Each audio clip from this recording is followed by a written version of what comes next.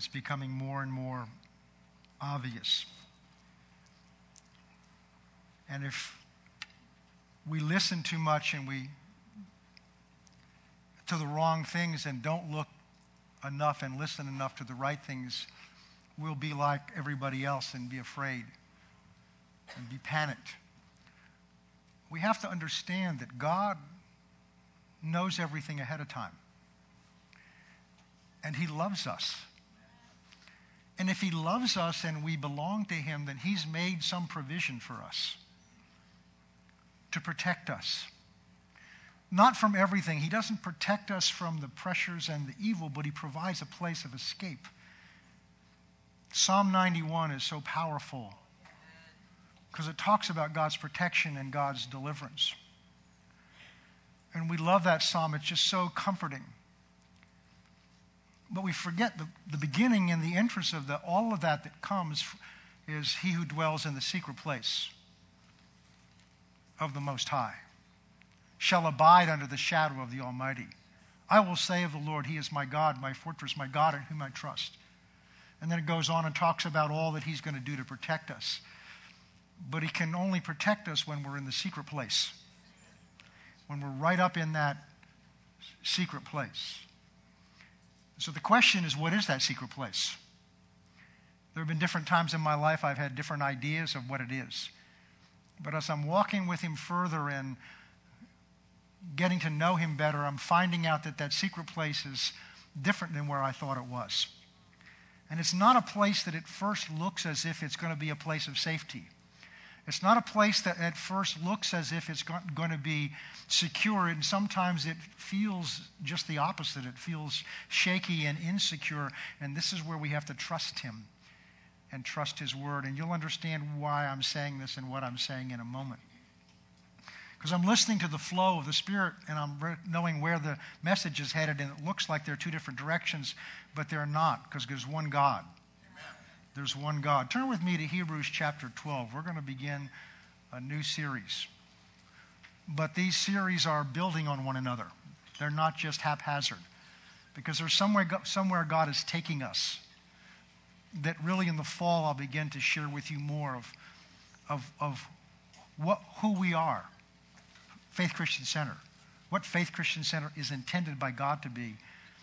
And why we're here. I was meditating on this yesterday and sitting out on our back porch and just meditating on this whole message and, realizing the question of that the great gurus ask and the question that whatever they are, the spiritual leaders in other parts of the world ask, what is the meaning of life? And then they debate with one another that meaning. How can we determine our own meaning when we didn't create ourselves? How can we do that?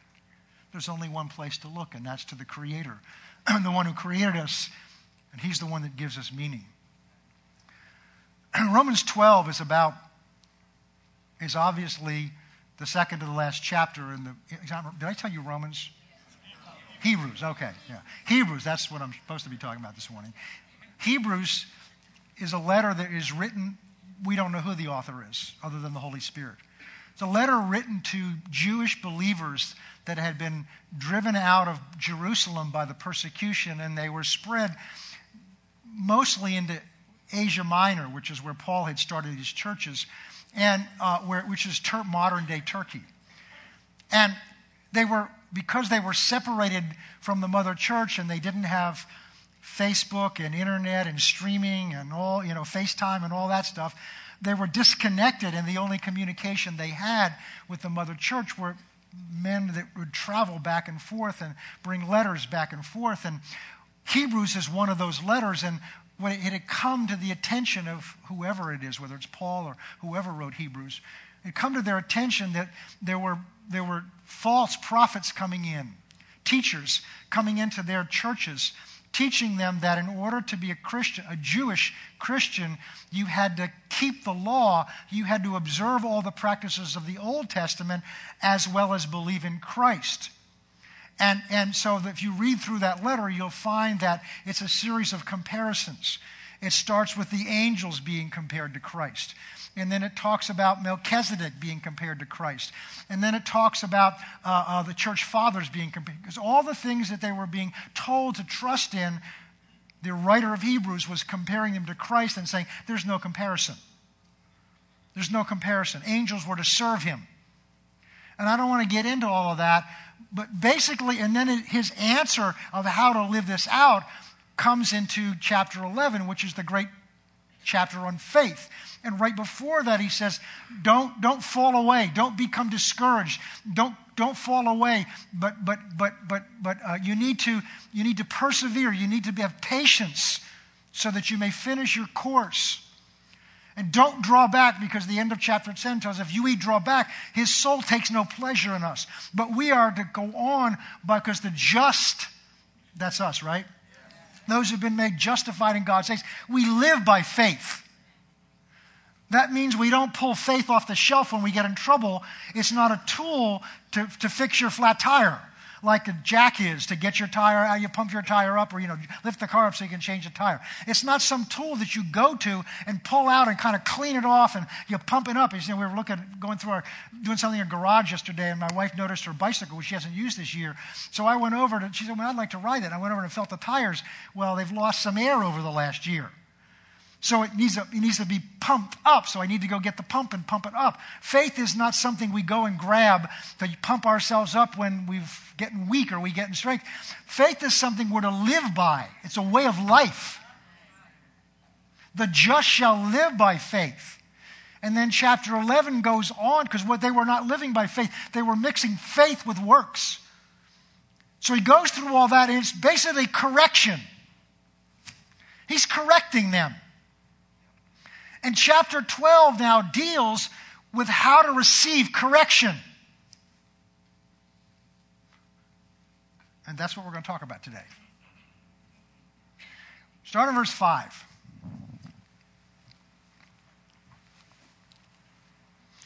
And there's a reason for this, and you'll see it in a minute. Have you forgotten the exhortations which speaks to you as sons? That's very important in what we're going to see. My son, do not despise the chastening of the Lord, nor be dismayed when you are rebuked by him. For whom the Lord loves, he chastens and scourges every son whom he receives. Let's stop there a second. Take a deep breath. Everything's okay. The essence of what he's saying there, first of all, because we can miss this, the foundation of all he's saying here and going to say, and the foundation of what God wants to say to us, is that first of all, this is coming out of a heart of love, of God's love for us. What he's saying here is because, talking to them, and of course we hear this, because God loves us, he'll correct us. We live in a society now that teaches our parents that if you really love your children, you don't want to ever discourage them. You don't want to ever tell them that they're wrong. You want to help them come into their fullness by encouraging them and building them up. And instead of saying, look, you blew it here, do a spin on it and give them the positive side. Well, that's good, you're trying. And never come down on them, certainly not with corporal punishment. Never express anger to them. You need to build them up and encourage them. Well, we're living with a generation of people that were raised that way, and how well are they doing? How well are our leaders doing? How well are our politicians doing? I'm young enough, that sounds good. I'm old enough to remember when we had statesmen. Not all of them, but we had some statesmen. Not politicians. A politician's motive is to get reelected first. And whatever they do is governed by that motive of getting reelected or their friends elected. A statesman's purpose is to do what's best for the state and for the people, even if it's at their own cost of their own reelection. And there was in before my generation, there were generations of statesmen, and I may not have always agreed with their position, but I respected their motive. And I could trust them because their motive, what was best for this nation. And I say that because what we have now is the fruit of a generation raised with the philosophy I'm talking about. Don't ever correct them, because that's discouraging. That beats their little spirits down. But the Bible says to beat their little behind.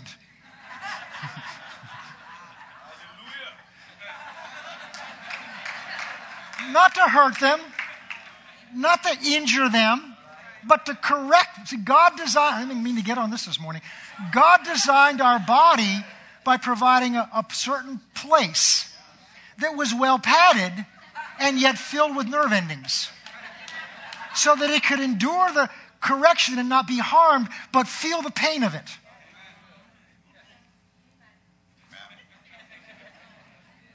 And the Word of God says if you do that out of love, you will literally save them from hell.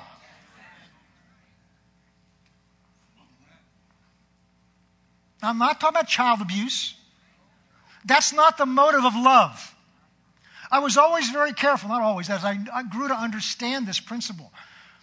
I was careful with our children that when it came time to administer the love of a father, that I would make sure before I went into that room that that's what my motive was, and I wasn't angry because of something that they did, that how it affected me. So often parents discipline their children out of anger, and their anger is based on what it means about them. Either they're angry because they know they've been putting something off for too long and now it just explodes, or the way that child behaves embarrassed them, but it's selfish. It's based on them. And you know, whatever you do with a child, you're going to communicate to them the motive of why you're doing it, whether you understand it or not. So I was always sure, I'm doing this because I love them. And by the time I calmed down, I didn't want to do it anymore. But now I had to do it because I love them. So what the writer is saying is, because a father loves his child, he will correct them. He will discipline them. Why? Because he knows, the father knows what it's going to be like out in that world. And a father's responsibility is to prepare that child to function out in that world. Because if you don't train them at home to do what's right, there are laws out there that will train them. And unfortunately, they'll have to spend that training process behind bars because the world out there has consequences for their actions. And my responsibility as a father, because I love that child, I'll pay the immediate price of having to do something that's not comfortable because I love that child enough to do for that child what's going to help that child when they get out there. And I've had them thank me. So what God does for us, because He is love, He can do nothing outside of love. So everything God does is motivated by love. The problem is we have an idea of love that's sometimes different from God's meaning of love. And He's right. And so what the writers here is talking about how they're to receive this correction He's just brought to them. And he's saying, first of all, understand this has come from God, not from me. And understand it's God's correcting you because you're His son, you're His child. And we're going to see he goes on to say, if you're not His child, He won't correct you. So the fact that He's correcting us is proof we're His children. And it's proof that He loves us. See, we want God to do for us what we want. But we're still children. We're the children of God. And because we're children, we don't always know what's best for us. You take a child to a buffet dinner or luncheon where they have the desserts at the end. You know where the child's going to go. And the child in you wants to go there too. We want to go to make sure we get the desserts done first because that's what tastes the best. But as a parent, I've got to say, look, you got to start at the other end. Start where the things are that are good for you, and then at the end, afterwards, as the reward, you can have the dessert. So makes this child eat what's good for them, not what they would choose for themselves. But as children of God, often we want the desserts. And I don't want the Brussels sprouts. And I don't want the beets. And I don't want the liver, or I don't want the food that doesn't taste good, but is good for me.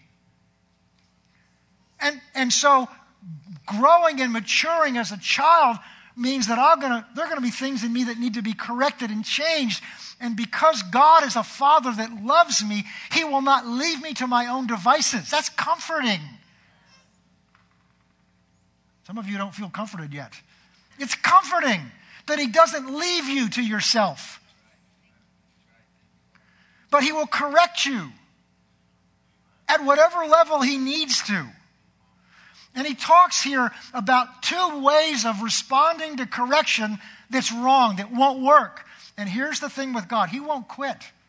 We sang about His love will never give up, but that means His love will never give up correcting us until we get the lesson. See, in our culture today, if you've gone through third grade a couple of times, they'll promote you anyway just because they don't want you to feel discouraged. With God, you don't get to fourth grade until you pass third grade. God doesn't change His standards so we feel good. God will never change His standards because His standards are there to bring us to fourth grade and then fifth grade and then sixth grade. And God used tests to see where you are. We're going to talk about that. We may not get to that today, but we're going to talk about it. All right. Have you forgotten the exhortation which speaks to you as sons? So this is addressed to children of God. That's us. My son, do not despise the chastening of the Lord. Despise means to reject it. And there may be some of you in here this morning that will reject what God's going to say to us today. I don't want to hear it. There are different ways of rejecting it. I mean, the most obvious way is to storm out, but then everybody sees you've done that. So what we do is we sit here and just shut our ears and maybe get online and play some game or look at the news or text somebody. Or we just shut out. I can't hear that.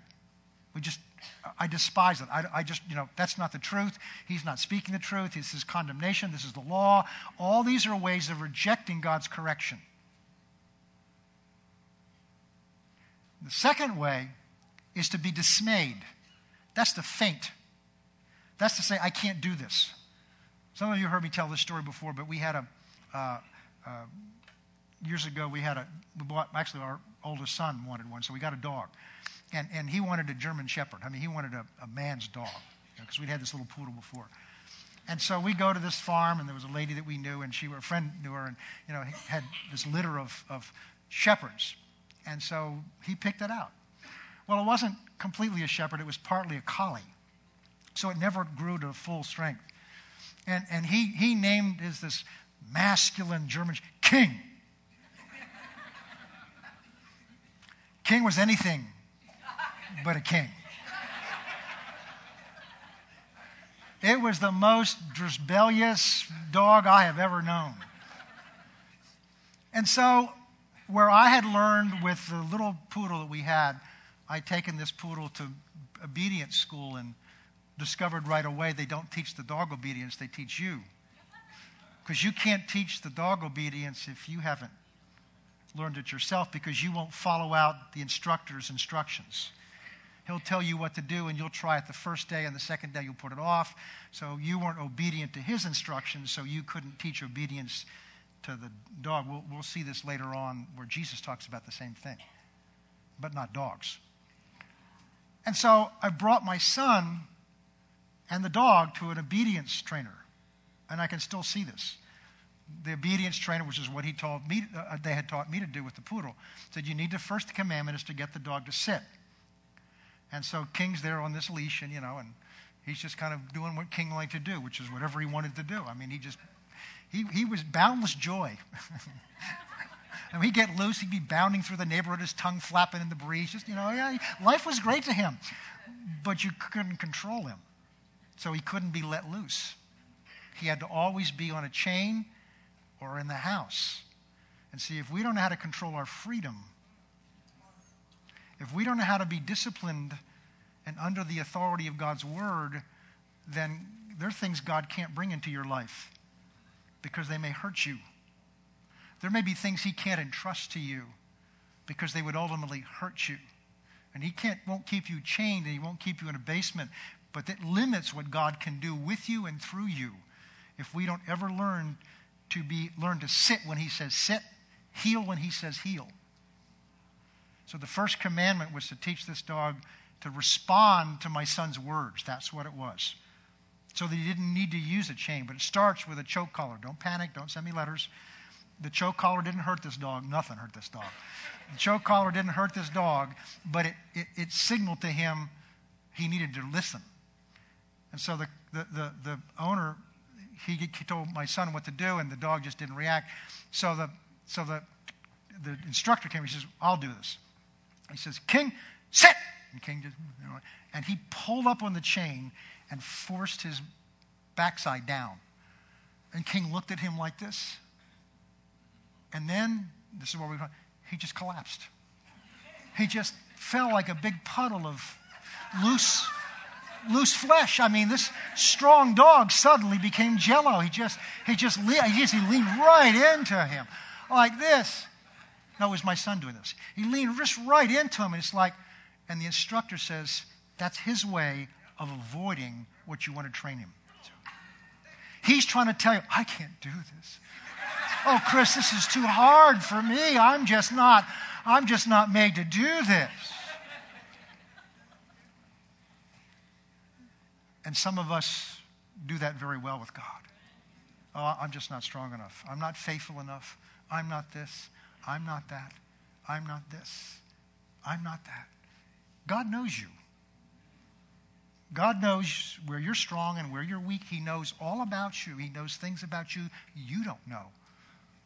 So whatever God tells you to do, he's already determined that you can do it with his grace and help. The issue is not whether you can. The issue is, are you willing?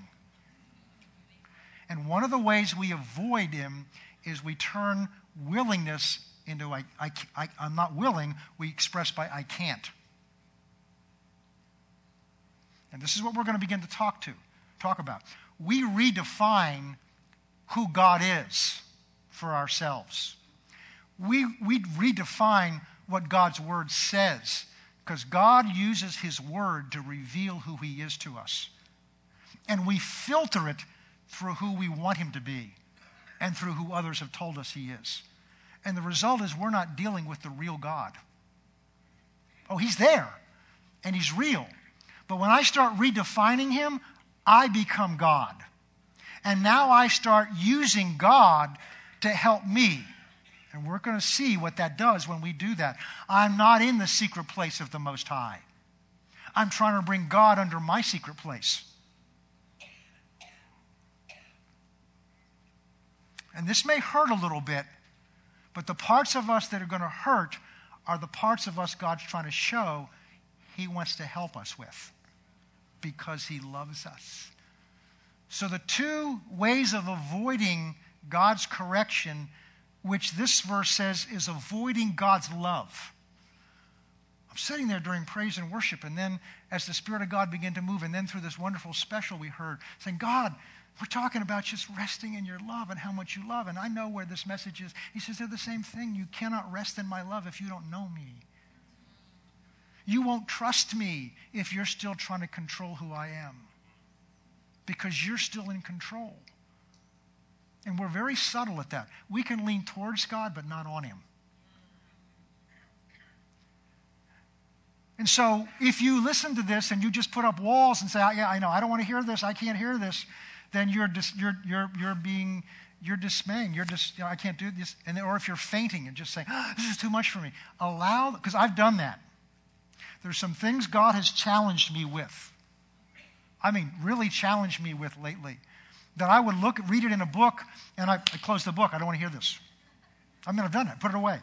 I don't want to deal with that. That's just getting in an area I don't want to get into. And I'm not talking about sin, and I just added things that he wanted. So I literally closed the book and put it away. I was afraid to pick the book up. But here's the difference. Here's where I've learned to grow. I recognize that and acknowledge it to God. Say, God, that scares me. I don't know. I don't want to look at that. But help me. Holy Spirit, you're in me to help me to do the things I can't do on my own. To strengthen me. Help me. And what I found is in a day or two, there was bubbling up in me. You know what? Read it again.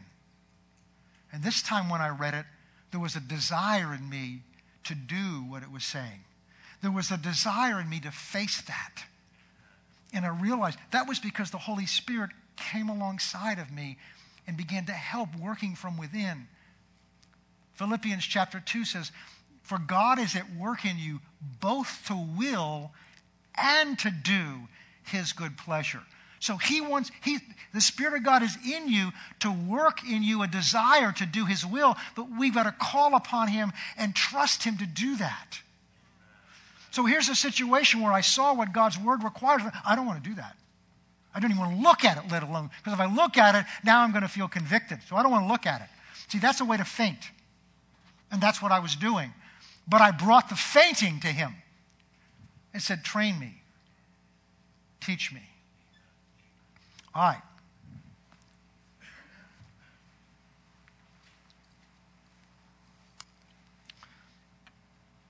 Verse 7. Now, different translations will express this a little differently because in the Greek it goes both ways. But I'll explain to you what it's saying in either case. If you endure chastening, then God deals with you as with sons. For what son is there whom his father does not chasten? The word chasten is a word that means teach or train. You understand there's a difference between teaching and training. Teaching is what we're doing now. I'm explaining things to you. And teaching appeals to your mind. It gives you understanding of things. Training helps you to learn to do what you don't want to do. So in the military, in basic training, not basic teaching, basic training, they get you up when you don't want to get up. They make you do things not only that you don't want to do, you're convinced you can't do them. And they make you do things you know you can't do, and you discover you can do things you didn't think you could do. And in the process, you learn to do what they tell you to do. And that's critical because you get out on a battlefield and your sergeant says, keep your head down, and you get curious and want to look around, you may lose it. You're in a group that's in a battle and everybody needs to be functioning under one leader and you want to do what you want to do at the time. They got to get that out of you before you ever get in the battlefield because not only your life is at stake, but their life may be at stake also. And so training, in the basic training, is not teaching, although there is teaching involved, but the training part is really boils down to what the obedience school was down, is learning to do what you're told to do, whether you want to, whether you like it, or whether you even think you can. It's called submission to authority. So training is someone making you do what you don't want to do or don't think you can do so that you learn you can do it and then you learn to do it. And that's what the word chastise means in Greek. And so this verse is saying, if you will allow God to work this in you, then he is able to work in you as a father would with a son. The implication is if you don't, then you're not allowing him to operate in your life as a father. It doesn't mean he's rejected you. It doesn't mean he's not your father. You're just not allowing him to perform that role in you. Everybody clear on that? That's what this verse is talking. So if you allow God to correct you, if you receive his correction, his training, if you allow him to bring you through this process, then you are allowing him to operate in your life as a father does to a son. That's what this says. All right.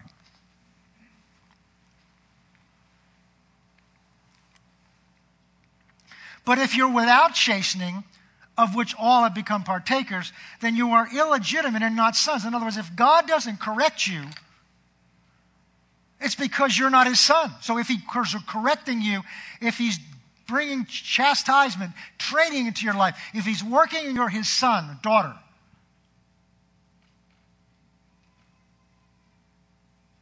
A number of years ago, I had disciplined one of our children. And they were a little older. And when I went into the room to discipline, they turned to me and said, Dad, I was beginning to concern that you really didn't still love me. And that child saw my correction as tangible evidence of my love as a father for my son. And God loves you so much that he won't leave you where you are. Not only that, to prepare you for what is to come. And that's really what we're talking about. And we'll see that in a minute. So if you endure chastening, if you go through the process, then God is able to deal with you as sons. For what son is there whom his father does not chasten? But if you're without chastening, of which we've all become partakers, verse 8, then you're illegitimate sons. Furthermore, we've had human fathers who corrected us and we paid them respect. Shall we not much more readily be in subjection to the Father of our spirits and live? For they indeed, talking about our natural parents, they indeed did this for a few days, chastened us as seemed best to them, but he, our Father in heaven, for our profit, that we may be partakers of his holiness. Now no chastening seems to be joyful for the present. Little side note, if it's joyful, then it's not chastening. If it's easy, it's not God's chastening. So we've got to get over the fact that I don't want to do things that aren't easy. I don't want to do things that aren't comfortable.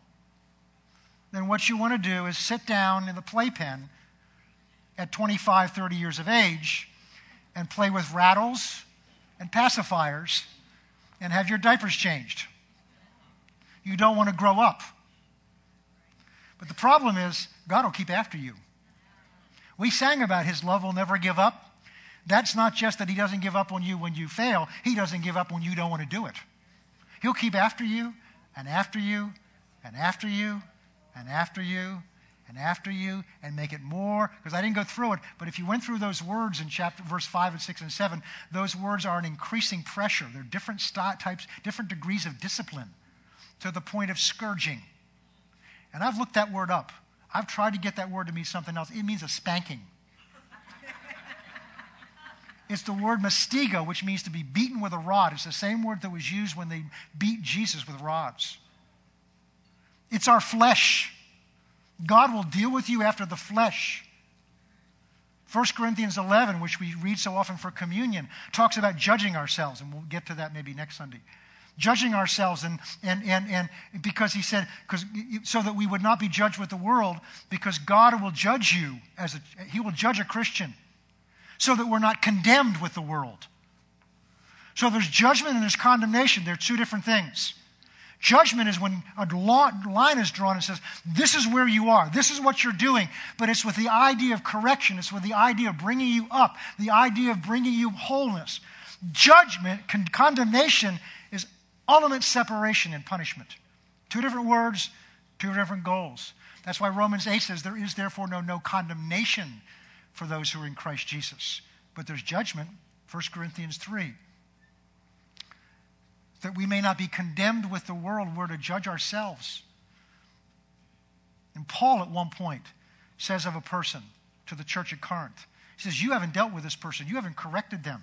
You haven't brought the correction to their lives because they're living with their father's wife, their stepmother. And you haven't dealt with it, so I've got to deal with it. So here's what I've done. I've turned that person over to Satan for the destruction of their flesh so that their soul may be saved. Paul teaches, and we'll talk about this down the road, Paul teaches something that some churches have turned into excommunication, but the purpose of it was that if you had somebody that would not submit, somebody that would not obey God's laws, somebody within the body that would not do what God told everybody they were supposed to do, there came a point after a process of correction where you removed them from the church. And the reason to do it, he says, the motive is to do it, is so that they would get in their senses a feeling of what it would be like to be removed from the body of Christ. And the good thing to report is in the case of this person, they received the correction. And in 2 Corinthians, Paul talks about receiving them fall into Satan's hands and be so utterly discouraged that they would quit. God brings correction to his church because he loves us. Different degrees of correction. All right. We're not at the subject of the message yet. No chastening seems joyful for the present, but painful. Nevertheless, afterwards, it yields the peaceable fruit of righteousness to those who have been trained by it. Now, therefore, strengthen your hands which hang down and your feeble knees. Don't faint at what you're hearing. Make straight paths for your feet so that what is lame may not be dislocated but healed. And he goes on and talks about some specific things. Now, verse 18. This comparison. For you've not come to the mountain that may be touched, that may be burned with fire, to the blackness and darkness and tempest, to the sound of a trumpet and the voice of words, that those who heard it begged that the word should not be spoken to them anymore. For they could not endure what was commanded, and even so much as to touch beast that touches the mountain. It shall be stoned and shot through with an arrow. I'll explain this in a moment. And so terrifying was the sight that Moses said, I'm exceedingly afraid and trembling. Remember, we've looked back before when we talked about worship in the very beginning. We went into Exodus 19 where God on the mountain tells Moses, I want you to go down and I want you to consecrate the people for 3 days. And at the end of those 3 days, I want you to bring them out to the base of this mountain. Put a barrier around so they don't try to get up on the mountain, because if they get up on the mountain, they're going to die. And God goes on to explain, because when they come out here, I'm going to come down on the top of this mountain in all my glory and all my power. And I'm going to reveal myself to them in a way that they will fear me, not be afraid of me, but they will reverence me by seeing who I really am. And then the result of that is they will not sin. Remember we talked about this? And they came out to the base of the mountain 3 days later, and they saw the thundering and the lightning, and they went, whoa, whoa, whoa, whoa, this is more than we can handle. Now, God knows what he's doing. Amen? I hope we start with that. God knows what he's doing, and he's training his people. He's training them for what lies ahead so that they won't sin. And Father knows best.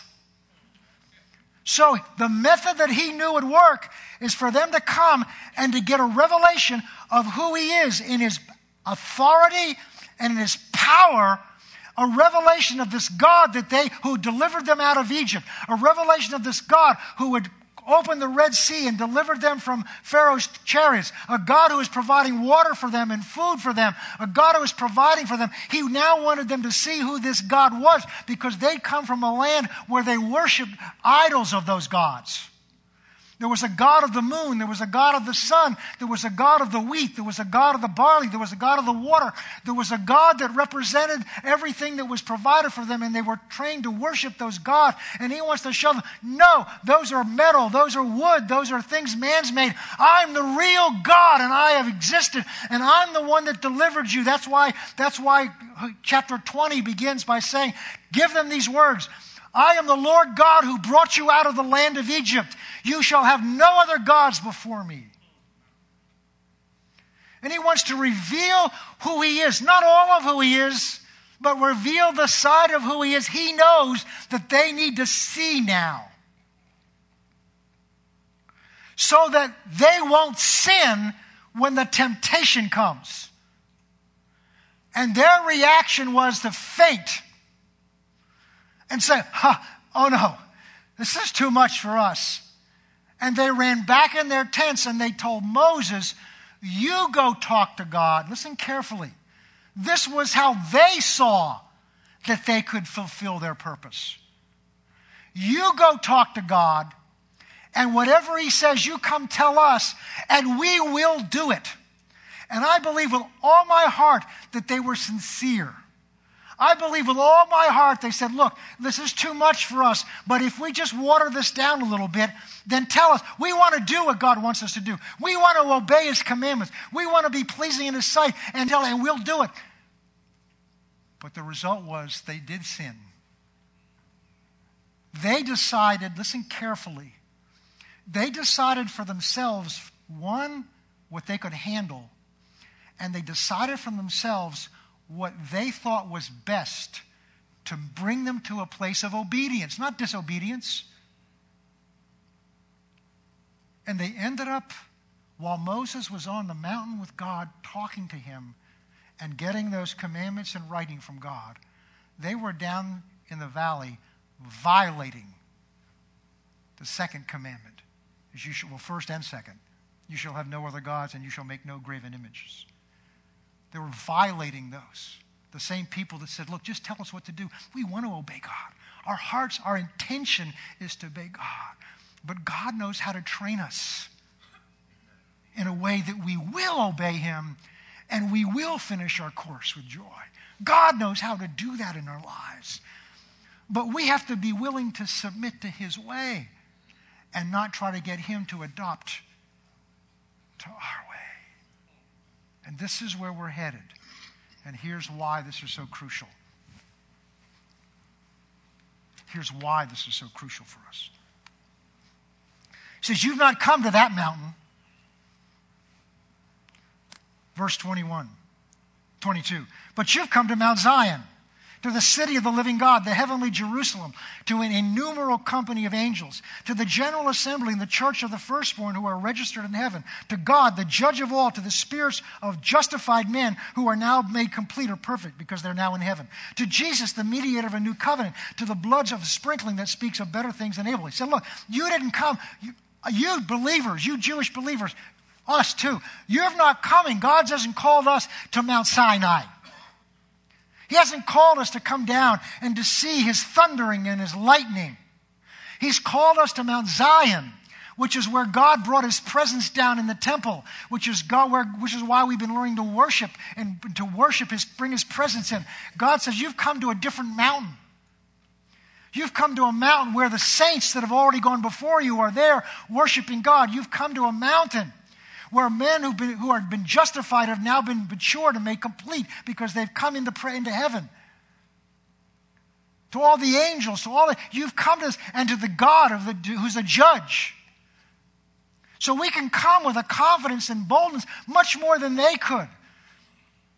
Back in chapter 10, he says, the writer of Hebrews says, for we have a new and living way by which we come with boldness and confidence to come into a throne room now of grace to receive mercy and find help in time of need.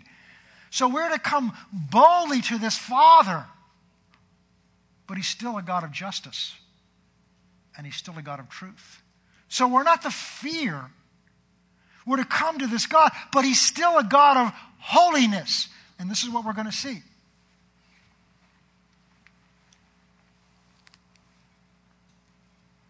Verse 25. See that you do not refuse Him who speaks.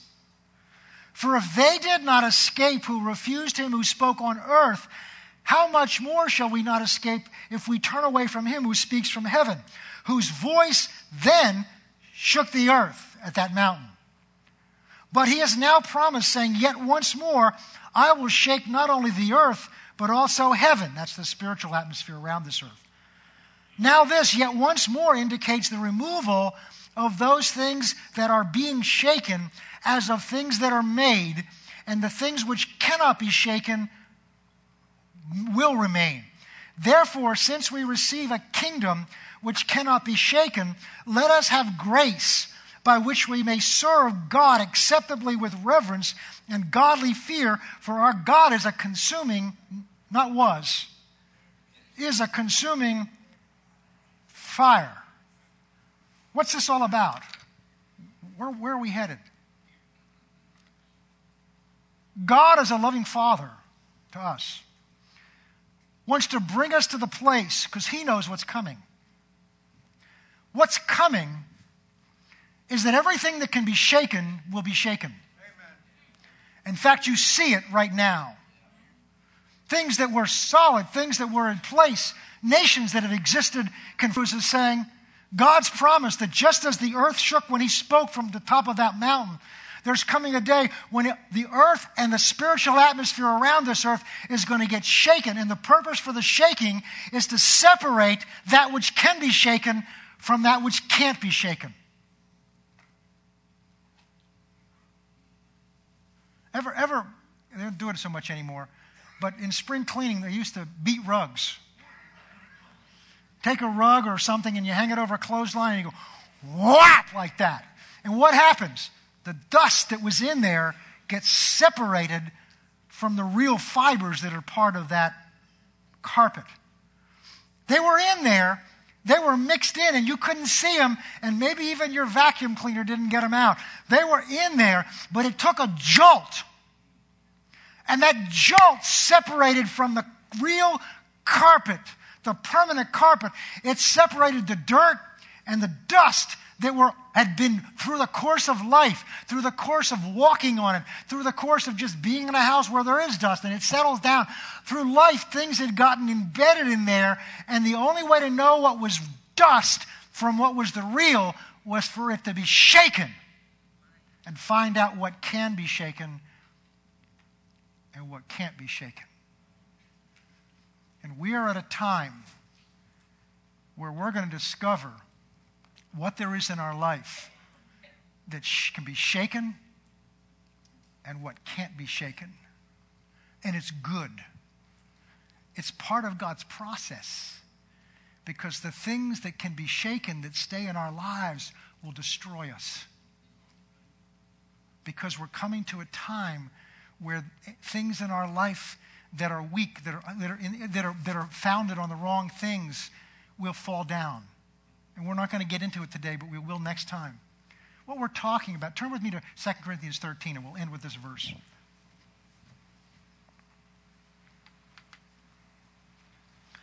I just felt led to spend this time about God's correction so that we would understand where God's coming from in this. And I have prayed this through to make sure this is the heart of God for us now, and I know it is. I know it is. Hebrews chapter 13, 2 Corinthians 13. Paul has been correcting the church at Corinth. This whole letter is a correction, because this church that he founded came to the place that when he corrected them the first time with issues such as I mentioned before about this man who was living with his father's, this guy's stepmother. The guy was living with his stepmother, excuse me. He corrected that. He corrected other things in their lives. He got into their lives and told them what God's standard was and what they needed to do where they weren't living up to that standard. And the result of it is they turned on Paul. And they wrote a response back to him basically saying, you aren't hearing from God. They wrote a response back to him and saying, you're being too hard on us. They wrote a response back to him to the point that when it come back there, they refused to let him in. The founder of the church, the Apostle Paul, because they thought they were more spiritual with him than he was. That's what the first part of 1 Corinthians is all about, because the gifts of the Spirit were flowing. And because there were outward manifestations of how God was using them, they thought they were more spiritual than Paul because they didn't see all of that in him. He dealt with issues of character. He dealt with issues of holiness. He dealt with issues of the fruit of the Spirit, and they were flowing in the gifts of the Spirit, and they are for us, but they're not a measure of how spiritual we are. And so they thought they were so much more spiritual that they understood better, to the point that they were telling Paul, basically, you're not hearing from God, and we are. So Paul writes this letter correcting them, and with that background, you'll understand what he's talking about here. He's talking about whether they're in Christ or not. But there's one verse I want to look at. He says, by the third time I'm coming to you, by the mouth of 2 or 3 witnesses, every word should be established. I've told you before and foretell even as I'm present the second time now. And being absent, I write these things to those who have sinned before, to all the rest, that I come again, I won't spare you. Since you seek proof of Christ speaking in me, who is not weak towards you, but is mighty, for though he was crucified in weakness, yet he lives by the power of God. For we are also weak, because they accused Paul of being weak. For we shall live with him by the power of God towards you. Here's what I want you to do. Examine as to whether you are in the faith. Test yourselves. Do you not know yourselves that Jesus Christ is in you, unless indeed you are disqualified? But I trust that you will know that we are not disqualified. So Paul is saying to them, you need to test yourself. You need to look at yourself and examine yourself and see whether you really are in the faith. And we're not talking about questioning your salvation. That's not what we're talking about. What we're going to talk about is what is the foundation of your life? What is the foundation? What is your life, your whole life? What's it built on? What are you standing on every day to hold you up, to sustain you? What governs your life? Because you'll find out when things start shaking what it is. And if you start shaking and falling, then you're standing on something or things that can be shaken. And those are things, because the end of Hebrews 12 said, for the kingdom of God that's been given to us cannot be shaken. Anything that can be shaken in your life is not of the kingdom of God. So if you're standing on things and the world starts shaking and you start crumbling, doesn't mean you not sway. But you start crumbling, then you are standing on something that's not the kingdom of God. And we better find that out now, while there's time to move over and stand on something that's in the kingdom of God. So the title of this series is Sure Foundation. You'll find a little different title if you get the CD, because I changed it this morning. It's the right foundation or something like that. We're looking at what is the foundation? What's the foundation of your life? Paul says here, we need to examine it. We need to openly, honestly be willing to look now. I've begun to pray. God, I know from your word there's going to come a time I'm going to stand before Jesus. And I'm going to give an account of my life. Not whether I'm going to heaven or not. I'm going to give an account of my life. I'm going to give an account of my life as a husband for my wife of 47 years, or however many years it'll be then. I'm going to give an account for my children. I'm going to give an account for you. That weighs on me. So I stand there and say, God, I need to know now the truth of where I am. I need to know now what you're going to tell me then, while there's time for me to make adjustments. I need to face it now and not, because I know myself how easy it is to close the book and put it away and say, I don't want to look at that. And I know how easy it is to take what I'm seeing and begin to water it down and say, well, I tried hard, and to change it. I know how easy that is for me to do it. I can't afford that. I need you to show me the truth. Test me. Paul says, examine yourself. Be willing to let the Spirit of God show you simply what of you're trusting in your life. And we'll look next time at what that foundation is and what a foundation is. Let's pray. Father, we come to you right now, and we may be coming with trembling inside, but we're coming. We're not going to be like the children of Israel who ran away and went and hid in their tents and told the pastor to go find out and come tell them. We're going to come and receive from you the correction, the training, the whatever it is that we need, so that you may be allowed to work in us what you desire. Father, as we prepare to leave today and go into this week, may your precious Holy Spirit begin to open our eyes in the situations of our life and show us what it is we're trusting in, what it is we're standing on. But more than that, work in our hearts a willingness to look honestly at what you're telling us, so that we're not among those that just are dismayed and push it away and say, I can't do that. Strengthen us. Strengthen our knees that we can stand strong, and our feet that we can walk straight with you. Strengthen our heads that we can lift up and look in your eyes and see the love in your eyes as you direct us and correct us. Strengthen our hands that we may be able to embrace you and embrace everyone and help one another through this. Thank you for loving us this much. We thank you, Father, for your precious word and your precious Holy Spirit. In Jesus' name, amen.